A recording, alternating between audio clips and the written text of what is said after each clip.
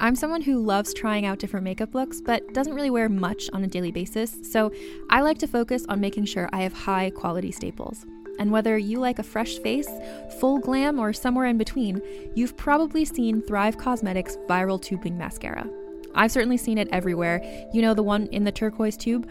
So that mascara, along with all of Thrive Cosmetics beauty products, are certified 100% vegan and cruelty-free, which I look for in makeup, and they've got excellent quality to match. And something I didn't know from all the mascara videos I've seen is that for every product sold, Thrive Cosmetics donates either that same product, another product that is needed more, or a monetary donation. They've worked with over 500 nonprofits to help with a wide range of causes like supporting cancer survivors, people experiencing homelessness, education access, and so much more. Knowing that makes me feel even better about using their products. And I do enjoy using them. Like I said, I like having high quality staples, and so my favorites are products that are multi-purpose, like the Brilliant Eye Brightener. It comes in a bunch of colors, and I like using them as eyeliner, eyeshadow, and even highlighter. Thrive Cosmetics is luxury beauty that gives back. Right now, you can get an exclusive 20% off your first order at thrivecosmetics.com/thrive. That's Thrive Cosmetics, CAUSEMETICS.com/thrive for 20% off your first order. Contained herein are the heresies of Radolf Burntwine, erstwhile monk turned traveling medical investigator. Join me as I uncover the blasphemous truth of a plague-ridden world, that ours is not a loving God, and we are not its favored children. The Heresies of Radolf Burntwine, coming January 2nd, wherever podcasts are available. Hey everyone, welcome to Let's Get Civical. This is the podcast that breaks down politics, government structure, and dives into the context of current events, but in a super fun way. I'm Lizzie Stewart, comedian, feminist, and political junkie. And I'm Arden Walentowski, former Senate intern, campaign staffer, and political strategist. In this episode, we're talking about the Alamo. So grab your cannon. And let's get civical.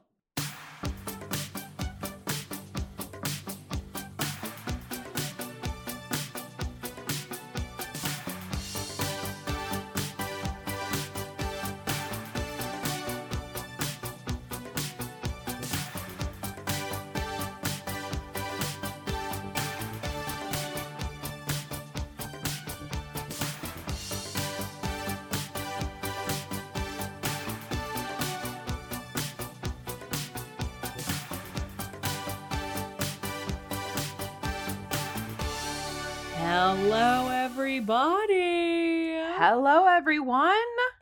Welcome back to Let's Get Civical. I'm Lizzie Stewart. And I am Arden Walentowski. And today we're doing an episode that we had planned to do, last week, the week before? Yeah. But it got absolutely correctly moved because we had to do our NATO episode. Yes.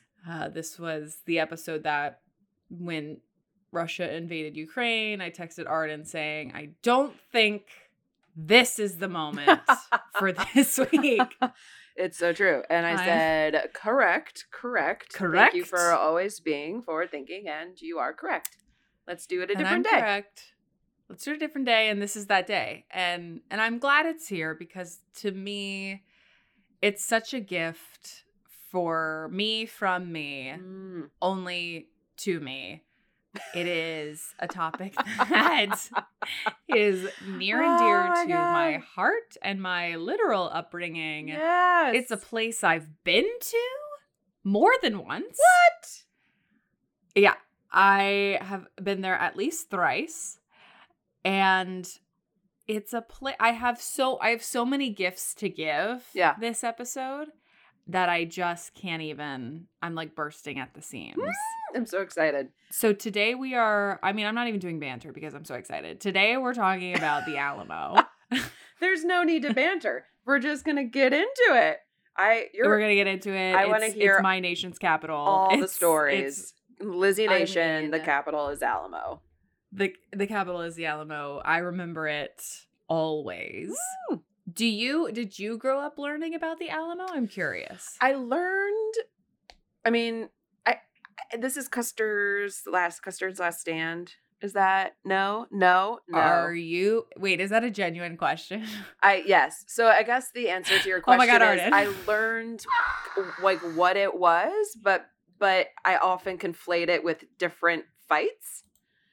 And okay. I can't remember what it. And then Custard's Last Stand stands out in my mind because there was a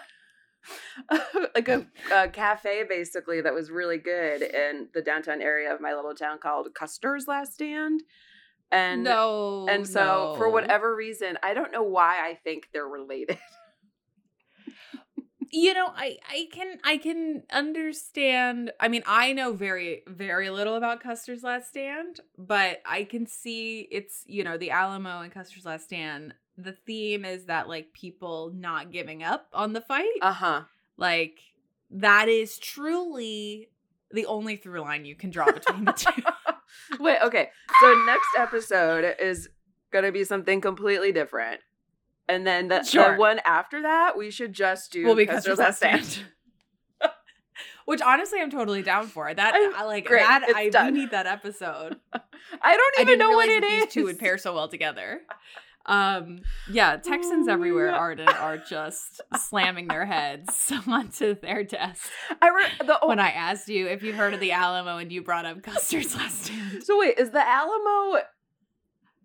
This might be the only thing that I really truly associate with the Alamo. Are they all inside fighting the people on the outside? Okay. Correct. Okay. Yes. Great. Then I got that right. That is a part of it. That's excellent. Say no more. But I don't know who the people on the inside... Our entire listenership. I don't know who the people on the inside are, and I don't know who the people on the outside are. This is the episode. This is the episode where I get to play your usual part, and you get to be the quote unquote expert, which I am not at all. And I am. And you get to be it today. I get to be it today. Let me tell you something about the Texas education system. When I was in 7th grade, well, I guess every year, right, you have a history type of class. Yeah. And, you know, it was always a little bit different each year. But in 7th grade, we had an entire year dedicated to Texas history. Oh, my God. So that was the whole thing.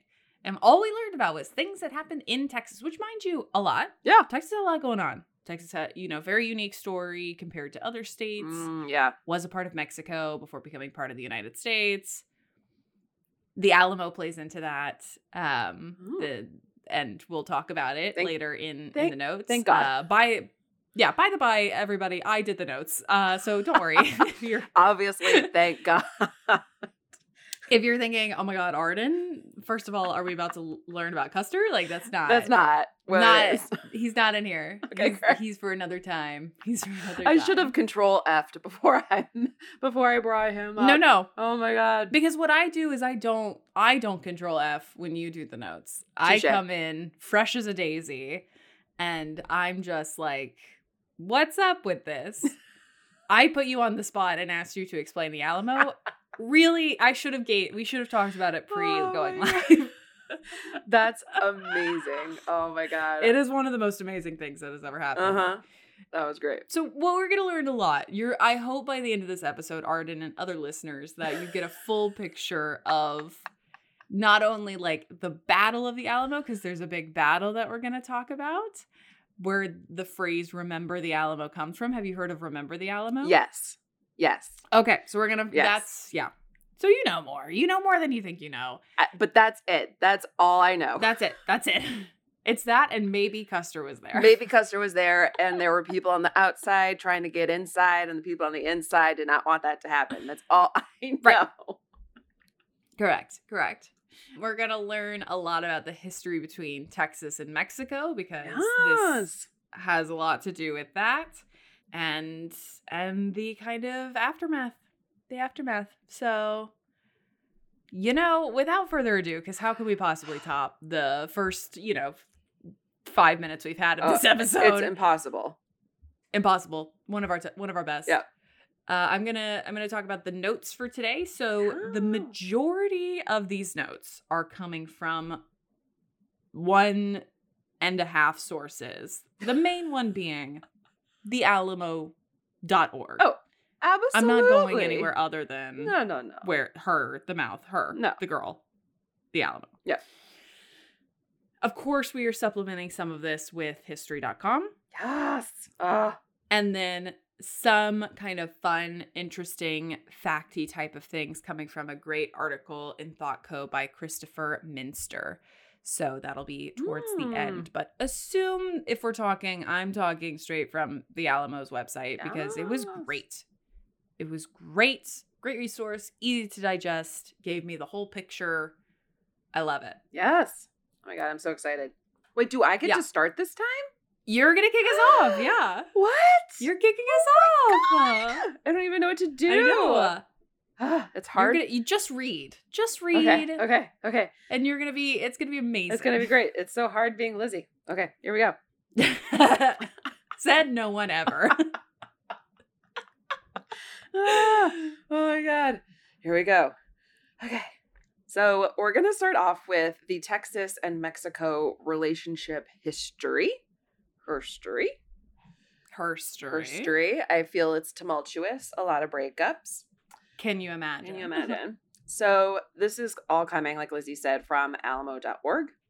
Mexico gained its independence from Spain in 1821 following 11 years of conflict.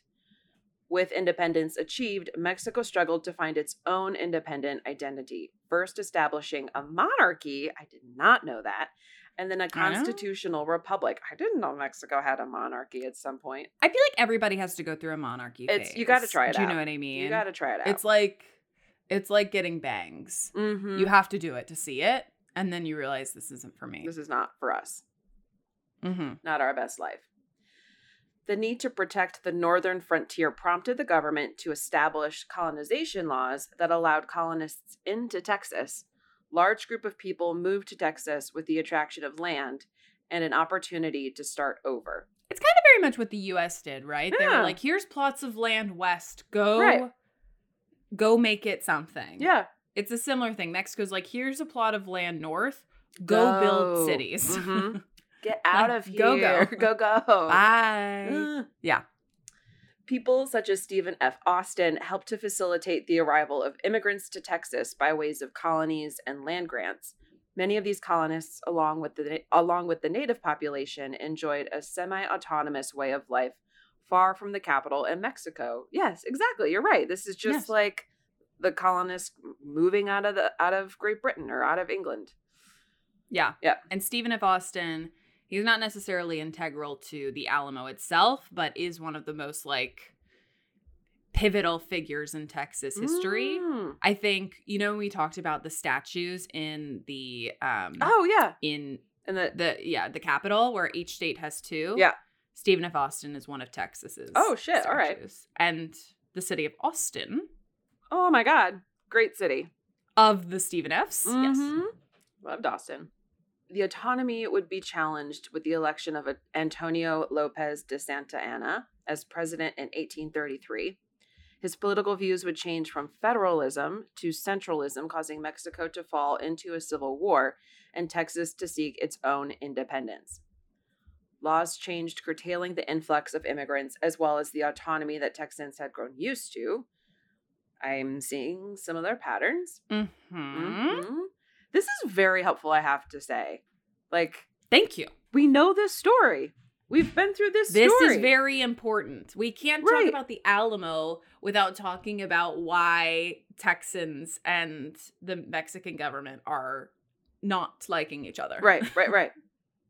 Tensions are building. A literal civil war is happening. It's a brewing. Mm-hmm. So that is the very overview backstory of Texas versus Mexico, because it is important to the Alamo later.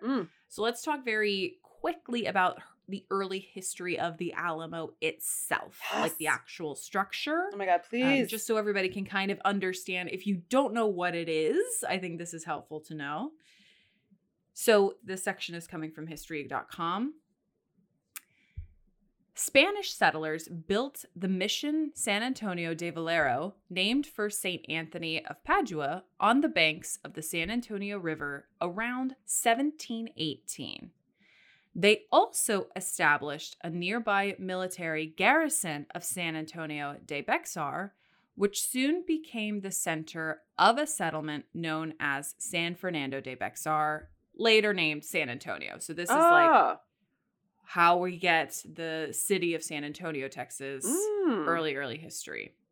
The Mission San Antonio de Valero housed missionaries and their Native American converts for some 70 years until 1793, when Spanish authorities secularized the 5 missions located in San Antonio and distributed their lands among local residents. Oh, Jesus. Isn't that so nice of the Spanish? It's so lovely.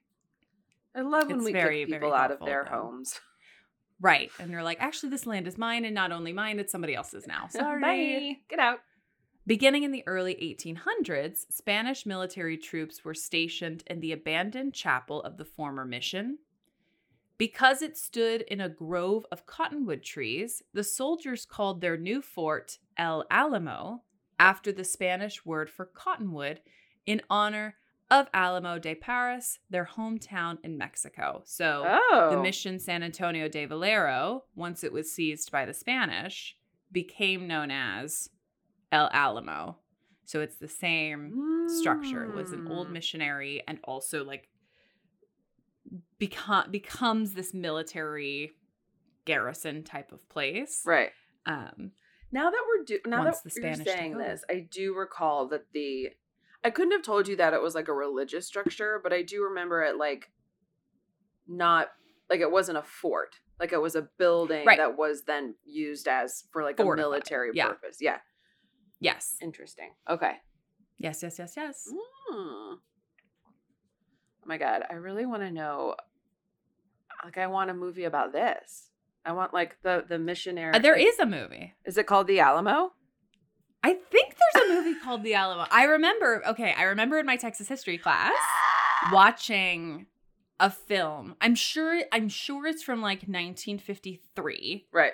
But I'm pretty sure I can't imagine it's good, but I do believe that one exists. But I agree with you. I think we're due for like, oh my God, we're due for, like a Christopher Nolan Alamo. Yes. Do you know what I mean? Yes. Hi, Christopher, please. Christopher, call me. Let's discuss. I'll be the on-set dramaturg.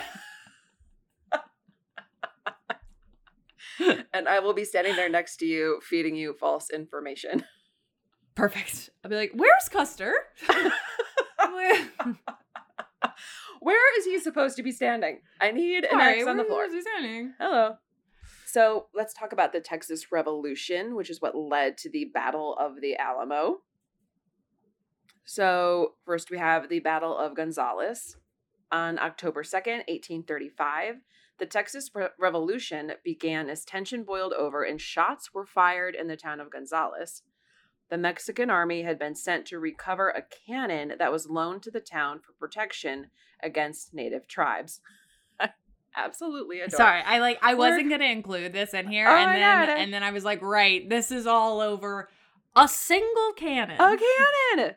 Also, a cannon. Not the first time. I get it. Yes, I get it. Not the first time cannons have appeared in one of our episodes. It's like cannons, pirates, goats. Take a shot. Take a shot. I beg of you. Mm-hmm. It's okay that it's Saturday at 11:30. Somebody drinking somewhere. Upon their arrival, 18 men stood on the opposite side of the river and refused to hand over the cannon. No. Hell yeah. No. No. The answer is no. No. Bye. Me. The Mexican army searched for a way to cross the river, but while searching, were called back by the colonists to discuss the cannon. I'm going to find a bridge. Come here. I want to talk to you about something. Come back. I want to talk to you. Come back. This is the most Lizzie thing in the world. Actually, can you come back here? I just had a thought. Wait. I want to ask you something. Who's Custer? Who is Custer here? Where is he? Show us Custard. Oh my God. Oh man. I feel like you wrote this. I feel like you should work for thealamo.org. I should. You should. It only gets better. It only gets better. I love this. Oh my God. I'm so in love with this episode already. This time, there were approximately 180 men on the other side of the river, outnumbering the Mexican army force of 100 dragoons, which were mounted infantry. I love that they're like, come here, I want to show you something. Look at all of my people. It's more soldiers. It's just more soldiers. Come here. Look at my force. We called everybody we knew. You're not getting this cannon. You're not getting this cannon. Yes, this one's 80. Yes, this one's 2. But I dare you. Oh my God. I keep losing my place. The people of Gonzales once again refused to return the cannon, arguing that they were fighting to uphold the Constitution of 1824. Great. Cite a source. Yeah, we have parchment. Dudes, you're not getting this cannon. No, this says it's ours. It mine. That night, the men of Gonzales crossed the river searching for the Mexican army. It was foggy, and both defensive forces bumped into one another that night. Ah! Oh, sorry. Oh my God. Who are you? Oh, shit. Wait, I'm supposed to kill you. Bang. Bang. Sorry, I didn't see you in the fog there. Both groups fell back to await daybreak. A door. They're like, I can't. Wait, let's just call it. Let's call it. There's the fog. We're just gonna, let's take a siesta, okay? This isn't the first time fog has really interrupted military strategy. This is amazing. Oh, shoot. God. The following day, October 2nd, 1835, both groups met on the field of battle. The Texans fired a shot at the Mexican army, leading to the start of the Texas Revolution. I love that they're like, the field, be there. 0900. 8 a.m. The Mexican army retreated. Winner takes the cannon. Yes, exactly. I love that they're like protecting this one cannon like it's, sure, a royal it's prince. Symbolic. It's a royal prince. The Mexican army realized they were outnumbered and retreated to Bexar. After this encounter, the Mexican army returned to San Antonio without the cannon, just so we're clear on where the cannon is. They never got the cannon. They never got the cannon, which was seen as a victory for the Texan army. Emboldened, Texan forces decided to follow and march to San Antonio as well. Wait, the Texan forces are like, you don't get to walk away from us. Exactly right. That's exactly what they did. Oh, I love these people. I'm sorry, I wasn't done talking. I told you to come here. Go. Yeah. So, I mean, it's kind of the most Texan thing, right? Where it's like, oh my God. This conflict starts over the use of, or the ownership of a single cannon. Texas won't give it back to Mexico. They fight a battle. That starts a full revolution. Texans win. And not only did they win, they're like, I'm actually going to keep following you until I'm satisfied with this. Because winning wasn't enough. No. And I love that they also, I'm sure, are pulling this cannon. Wait a second. Hold on. We're heaving the cannon with us. Yeah, yes, absolutely. We're going to shove it in your face that we still have the cannon. Do you see the cannon? It's right here on our side. It's right here. It's right here. So we'll talk quickly about the Texan forces' arrival to San Antonio. So once again, to remind you, to bring it back, because we're really about to get into the Alamo. The Alamo resides. The building structure is in San Antonio. That is where the Battle of the Alamo takes place. We are leading up to this main event. So let's talk about their arrival. So an army of Texan volunteers arrived in Mexican-occupied San Antonio de Bexar, which is San Antonio, in late October, and began to lay siege to the town as a result of the Battle of Gonzales. So they followed them all the way back to San Antonio, and they're like, we're going to take this town.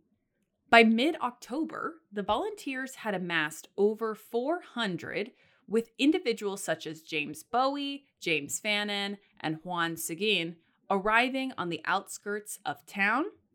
These men were under the command of Stephen F. Austin. Yes. Once again, Stephen F. Austin, yes. Big deal. On October 28, 1835, as the Texan army lay siege to San Antonio, a group of Texans and the Mexican army clashed at the Mission Concepcion. During the foggy... Always. So much fog. I've never seen this much fog in Texas in my life. I don't actually imagine. I lived there for 18 years. Right. I'm like, is this normal for Texas? Fog is normal in the Midwest. It's normal in the East Coast. I would say every once in a while we had a foggy morning, but there seems to be so much fog. There's so much fog. I'm really thinking that, and I'm not a believer, but I'm really thinking God is sending the fog for the Texans. Yeah, he is. He's like, you need a little help. You need a little help there. You go. Yeah. During a foggy morning skirmish, Bowie and Fannin led a group of Texans to victory over a detachment of 275 Mexican army troops led by Martin Perfecto de Cos. I love this Once name. again, the Mexican army was defeated with over 50 casualties and loss of a cannon. Wait, they're down 2 cannons? They're down 2 cannons. Yes! They're down 2 cannons. Oh my God. I fucking love this Texas army. They're like, you know what? Texas 2, Mexico 0. They're like, just on the cannon front. Just to add insult to injury, yes, we won. But boop, boop, boop, boop, boop. We're taking a cannon too. We also took a cannon. I love this. Also took a cannon. This is big spite energy. I love this. Yeah. And it's pretty humiliating for the Mexican army, which, mind you, is like a full army. We're talking about a government-supported army versus like what the Texans have, which is a ragtag band of misfits. A lot of volunteers, a lot of people from different places coming in to be like, yeah, I'll fight for you. Really? Hell yeah. And the Mexican army is like, it's like the British. It's the British versus the American colonists as far as resources. Right.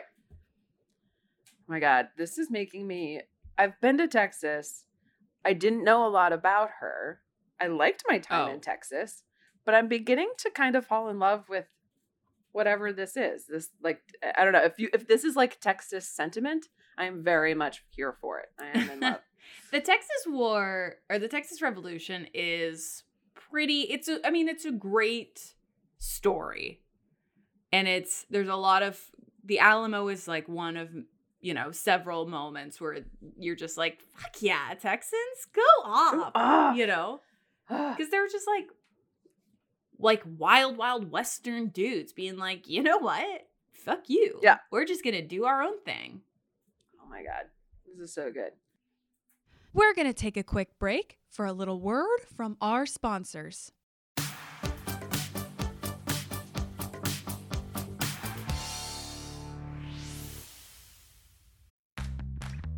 You can shop from anywhere doing pretty much anything. You might shop while working, eating, or even listening to this podcast. And however you shop, we all know and love the thrill of the hunt. But do you also know how to get the thrill of the best deals? Because Rakuten shoppers do. With Rakuten, they get the deals they love with the most savings and cash back. And you can get it too. Start getting cash back at your favorite stores like Sephora, Nike, and even Expedia if you're looking to get some travel in. And getting cash back doesn't mean you have to miss out on sales because those can just be stacked right on top. It's easy to use and based on a simple idea. Stores pay Rakuten for sending them shoppers, and Rakuten shares the money with you as cash back through PayPal or check. Download the free Rakuten app and never miss a deal. Or go to Rakuten.com to start getting the most bang for your buck. That's Rakuten.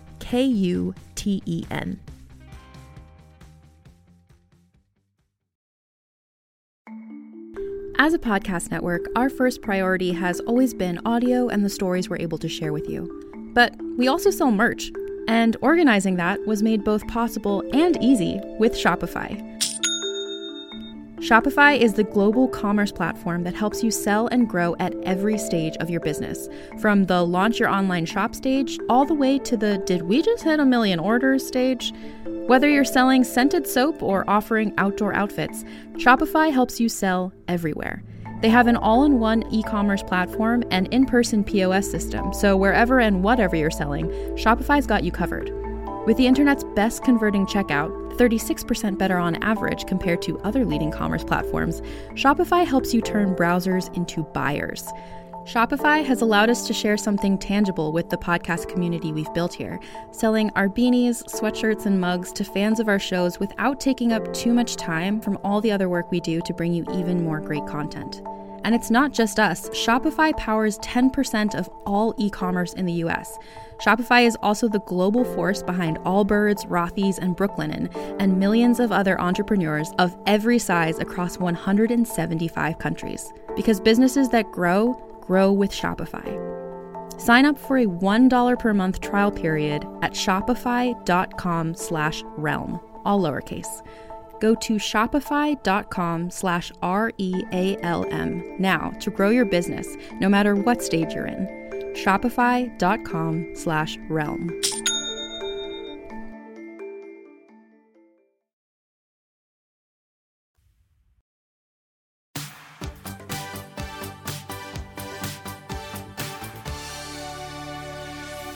Okay, we've come to the siege and battle of the Alamo. With General Cose's soldiers gone, but in expectation of a counterattack, the Texans began to fortify both the Alamo and the town. Yes, get it. The Texans worked. They're like, we need more than just the mission. The whole Well, first of all, shebang. like, this will not go unanswered. No. Mind you. Like, we just humiliated the Mexican army twice. We have 2 of their cannons. Mm-hmm. There will be a response. Right. So why don't we just put some logs up, really get it. Really get settled. It nice and strong. The Texans worked to repair the Mexican-constructed entrenchments and fortifications and brought additional cannons to the site. We're rubbing it in their faces. Yes, Texas, I love this. I mean, it's so interesting to just see how in this time period, how much a cannon was useful. Right. Like, and how, I guess, and I imagine, difficult it was to build them, lug them around. Oh my God. And get them into, like, firing position, but they were very lethal. Right. Well, also, like, okay, so you lug the cannon, but where are you getting the cannon balls? Like, more than just the cannon? I assume it's a different wagon. I mean. These poor horses, they're like, oh, God. Yeah. Oh, my God. Heave. This is amazing. Just as General Cose's army headed towards the Rio Grande to Mexico, General Santa Anna's army was marching north towards Texas, unbeknownst to the Texans. Okay, so the Mexican army is coming back. The Texans assume this is true, but they don't know it for sure.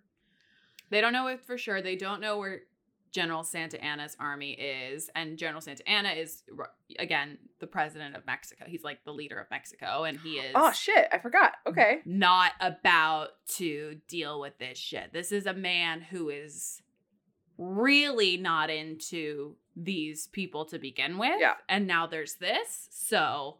This is, I feel like, He pissed. This is where I feel like there's a difference between the American colonists and the Texan, like, revolutionaries. Thank you. Yeah. Whereas, like, King George would never. Would never. I love this guy. He's like, you take my cannons too, you sons of bitches. I'm coming for you. Oh my God. I'm going to personally see to this being dealt with. Mm-hmm. Yeah. So their plan was to the Mexican army's plan was to take back the town of Bexar and end the Texas Revolution once and for all. Great. We've got a solid plan. Come here and stomp this out. Stomp it out.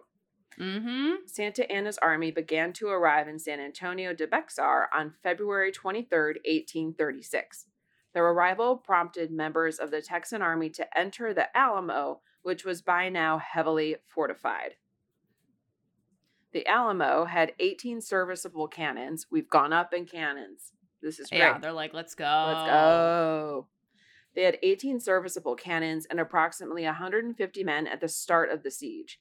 As the Mexican army arrived, a parley was called by one of the 2 Alamo commanders, James Bowie, a famous adventurer and knife fighter. Get the fudge out of here. James Bowie is legit cool. Oh my God. Bowie... There's a couple of cool cats who are at the Battle of the Alamo. This is so good. James Bowie being definitely one of them. Oh my God. If I had a dog and named it Bowie, it would be named after this Bowie, not the other Bowie. Sure. That's fair. Fair, right? Green B. Jameson, chief engineer of the garrison, met with Mexican officials. Santa Anna's terms were surrender at discretion, meaning he would decide their fate. What? Yeah, fuck that. Fuck that shit. You know you're gonna die. The other Alamo commander, 26-year-old William B. Travis, answered with a cannon shot from the 18-pounder cannon. He's like, fuck y'all. Mm-hmm. Oh my God. And let's just, I want to put a pin in this person's name, the commander of the Alamo, William B. Travis. Make note of his name. Great. He is very important. I love it. To this episode. Great. The siege of the Alamo had begun. So the Mexican the Mexican president is like, come on out and we'll decide what to do with you. Meanwhile, everybody in that building is going to die if they give up. So why would they do that? Like, why would they surrender?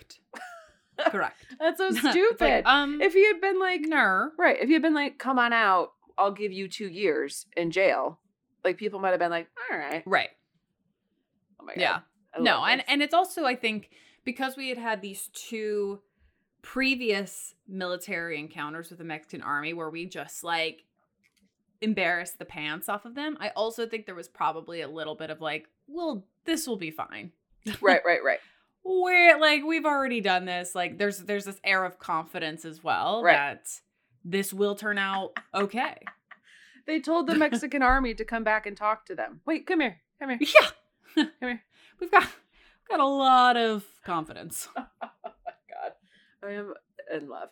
On February 24th, 1836, with the garrison surrounded and the Texan army at the Alamo outnumbered, one of the most famous letters in American history was written by William B. Travis. Oh, great. The guy whose name we've put a pin in.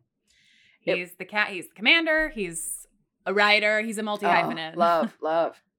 Not a knife fighter, but that's all right. It was addressed, quote, to the people of Texas and all Americans in the world, close quote. Yes. This letter. I mean, to just address the entire world. Just the entire world. A flex. To the people of Texas and all Americans in the world. In the world. Yeah. Oh my God. This letter was a passionate plea for aid for the Alamo garrison. He ended the letter, quote, victory or death, close quote, the only outcome this battle could have. That letter left the Alamo and the siege continued. This truly astounds me that he was like, dear everyone, comma. Everyone. Please help us. Help. Aid. Victory or death. SOS. Here's the address. But also, like, the soonest it's going to get there is like a month. Right. Like, how do you even go? I don't understand. But people send letters. That's like how what else are you going to do? There's no other way. That's it. You only have one resource, and that's to write a letter and hope that your letter carrier is A, a fast writer, and B, doesn't get captured. Oh my God. Oh my God. I love this man. Dear all humans. Everyone. Please send help. Yep. It is me, William T. William. It is I, Bill. It is I, Bill T. Oh my God. This is amazing. On March 1st, 1836, 32 men from the town of Gonzales arrived to aid the Alamo. Okay, wait. So this is not 4 or 5 Couple days. Days later. Yeah. Okay. I'm assuming they went to the surrounding towns first because that seems to make the most sense. Right. And then the surrounding towns could send out more letters to more people. But we had to get people there like quickly. Right. So we're relaying the letter. I understand. Mm-hmm. Okay. I'm on board. So on March 1st, 1836, 32 men from the town of Gonzales arrived to aid the Alamo. This brought the number of defenders up to almost 200 men. So now they have men on the inside of the Alamo, and then the Alamo is surrounded by the Mexican army. And now the Texans have people coming to the Alamo who are basically going to surround the Mexican army. I don't think so. I think they can get into the Alamo. I don't think that we surround the army. I agree. I don't understand the structure. But I'm pretty sure they get into the actual Alamo itself. No wonder the Mexican army was defeated. They're like, sure, go ahead. Mm-hmm. Go ahead. We'd rather fight you from the inside. Go ahead. Yeah. Oh my God. So now the Texas Army has almost 200 men. The next day, on March 2nd, 1836, Texas declared its independence from Mexico. A bold move we love.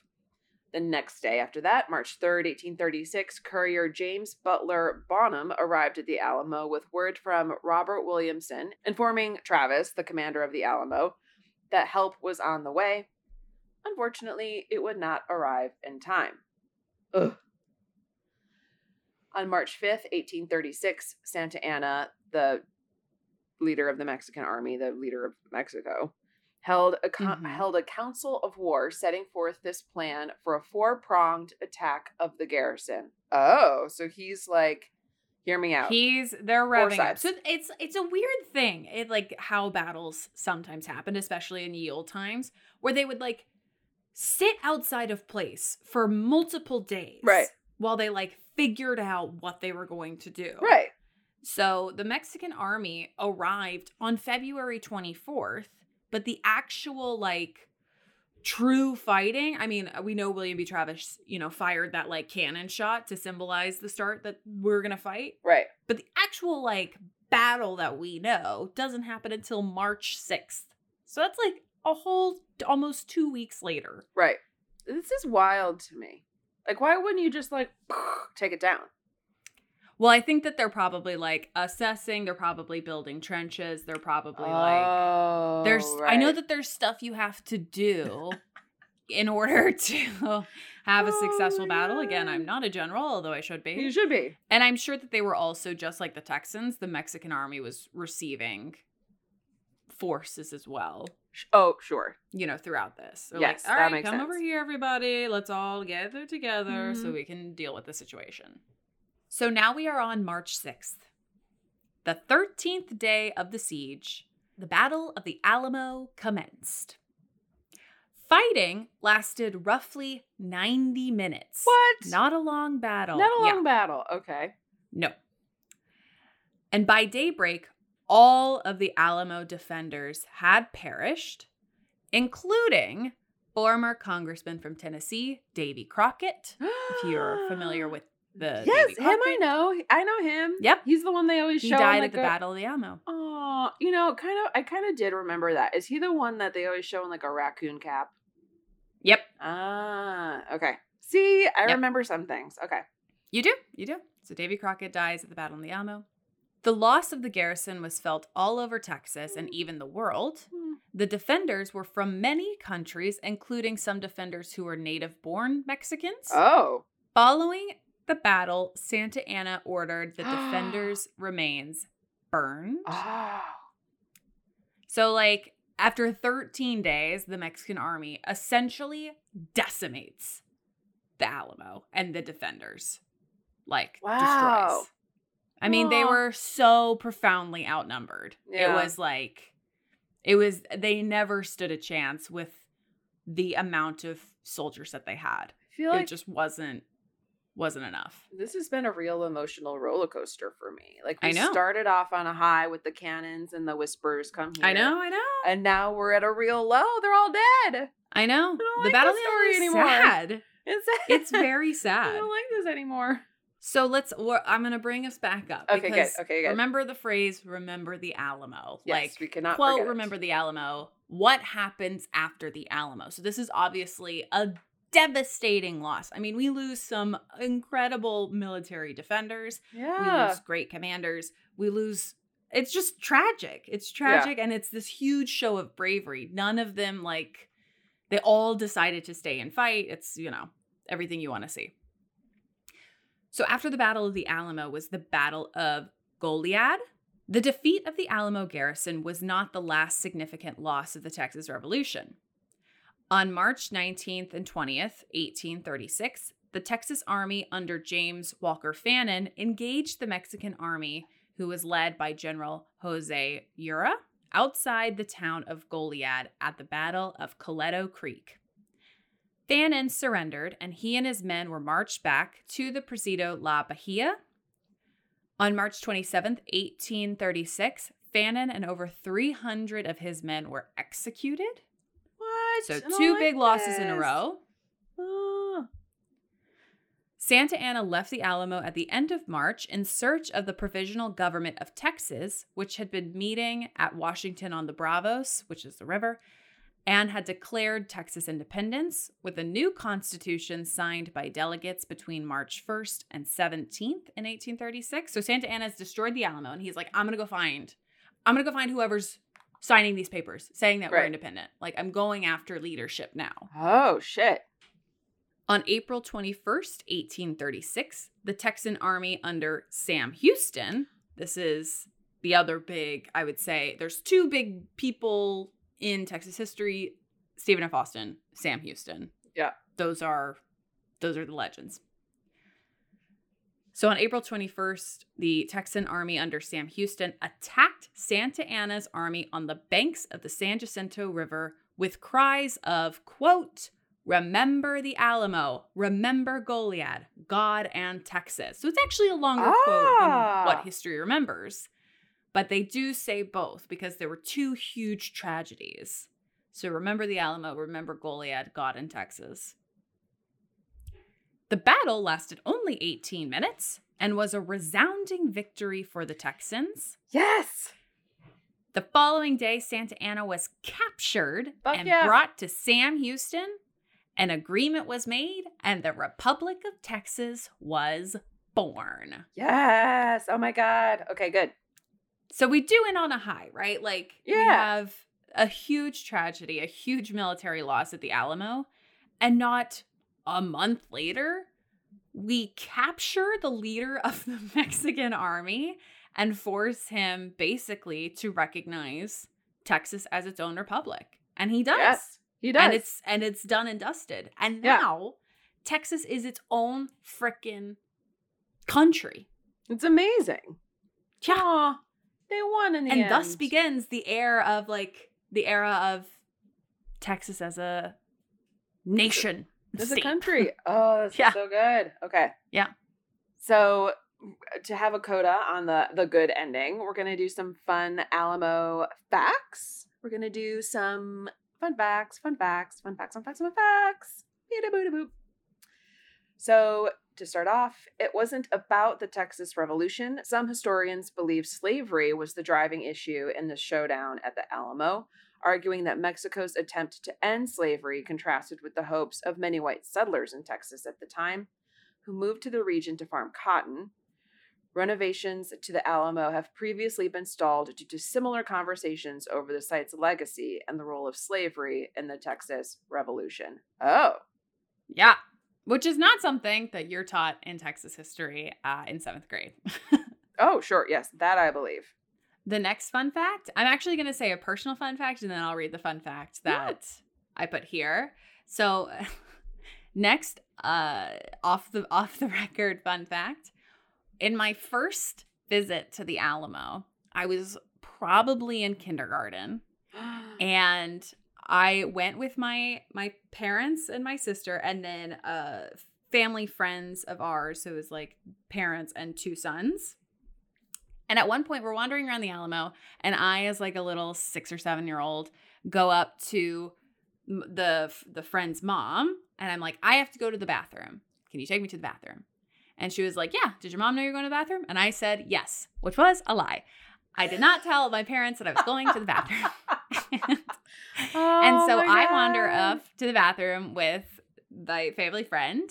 And in the meantime, my parents can't find me. They spend, because it's, there's lines. So it takes you probably like 15, 20 minutes to get me like into the bathroom or whatever. My parents start having a full panic attack because they can't find me. Once again, I'm like 6 years old. So they go to the like park rangers and they're like, we can't find our daughter. She's 6 years old, whatever. They shut down the Alamo. What? You can't leave or enter the Alamo because I'm missing. What? Oh my God. And my sister starts having a full meltdown because she thinks I'm gone and she thinks that she'll never see me again. She starts sobbing. And after 15, 20 minutes, my parents are like hysterical talking to cops and park rangers who have closed off the borders to the Alamo. And I just come like bouncing out after I go to the bathroom like, I'm okay. Oh my God. That's such a Lizzie story. I know. So in Alamo history, there are two people who have shut it down. One was Santa Ana and the other was Lizzie Stewart. Oh my God. We share things in common. I absolutely adore this. I wandered off one time from my mom in a store called Media Play, which was like, I mean, it existed, I think, in like the 90s, in the aughts, but it like you would go and buy DVDs and CDs and like whatever tech kind of things. And I had wandered off, and my mom went to the people in the store and they called my name, and I was I was ashamed and had to go to the front and be like, I'm sorry, I wandered off. I'm right here. I'm right here. I'm sorry. Yeah. No Alamo. Yeah. No closing down the Alamo. I like to truly tell my takes mom the cake. Thank you. I tell my mom that she lost me at the Alamo, and she gets really mad. She was like, I did not lose you at the Alamo. You wandered off and didn't tell anybody. Oh my God, you little liar. I love this. I'm a little liar. I love that too. A lot of your good stories have to do with you going to the bathroom. Yeah, it's never good when I'm going to the bathroom. Assume something's up. Something is going to happen. Okay, so that was my personal fun fact. Now I'll read an actual fun fact. Back to the real notes. So San Antonio was captured by rebellious Texans in December of 1835. So this was a year prior to the Battle of the Alamo. General Sam Houston felt that holding San Antonio was impossible and unnecessary, as most of the settlements of the rebellious Texans were far to the east. Houston sent Jim Bowie, the knife fighter, to San Antonio. His orders were to destroy the Alamo and return with all of the men and artillery stationed there. Once he saw the fort's defenses, Bowie decided to ignore Houston's orders, having become convinced of the need to defend the city. Whoa. So Sam Houston was like, we don't need this to do what we need to do. Let's take everything and leave. And Jim Bowie was like, I'm going to stay. Yeah.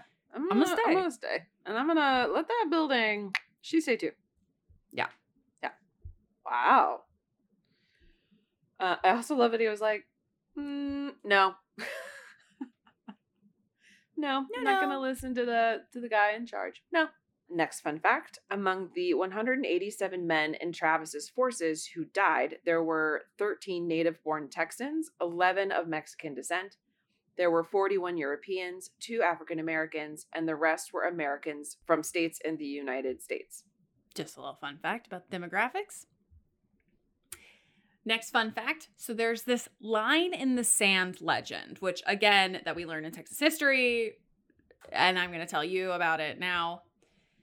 So according to legend, Fort Commander William B. Travis drew a line in the sand with his sword and asked all of the defenders who were willing to fight to the death to cross it. This was before while the siege is happening, before the battle actually commences. He's like, who is with me, essentially?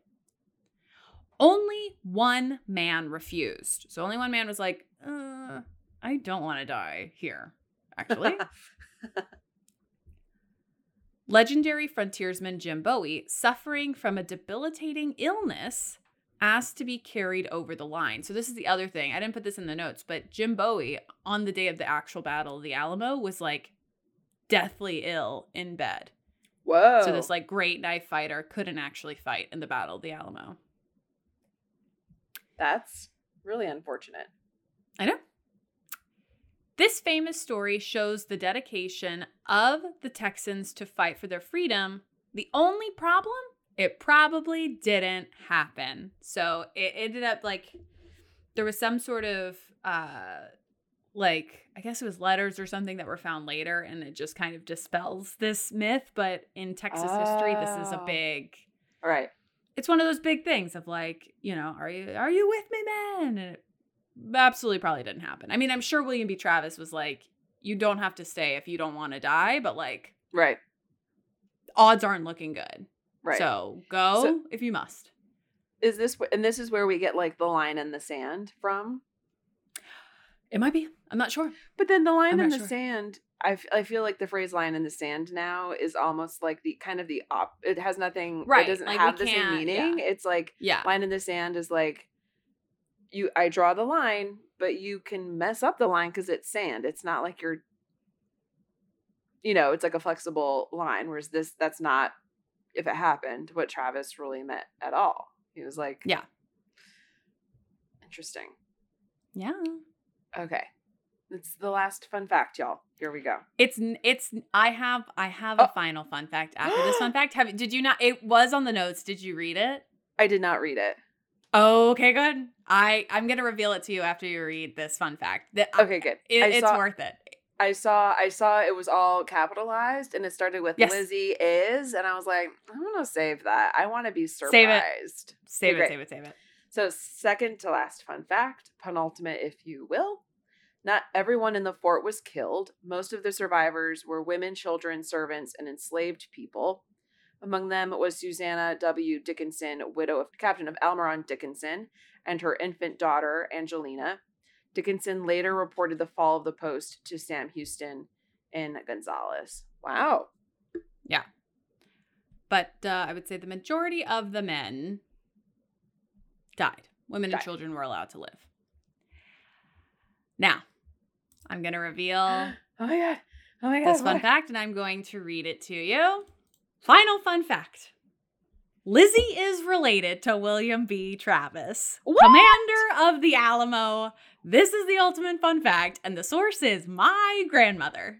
Oh my God. What? Wait. Yeah. How? He's like, I mean, it's a great, like uncle type of removed type of thing, but my entire childhood, it was like, yeah, we're related to William B. Travis. And then when I was doing the notes for this, I texted my mom and I was like, is this really true? And she was like, yes, it's true. Like, call your mama. This is true. And I was like, oh my God. Oh it's my God. True. That's awesome. I am related to Commander of the Alamo, William B. Travis. Distantly as you could possibly be related, but it's sure. Real. But I can't claim it at all. Good for you. I know. I've been waiting to tell you this. And fun fact, and this is how I know we're related. Either the first or the second person to die at the Alamo was William B. Travis, commander of the Alamo. He fell immediately. Oh, you're like, I would do. Absolutely would not survive. Yeah, he went down incredibly quickly. Wow. Oh my God. Yeah. Love. Yep. And so that is our episode on the Alamo.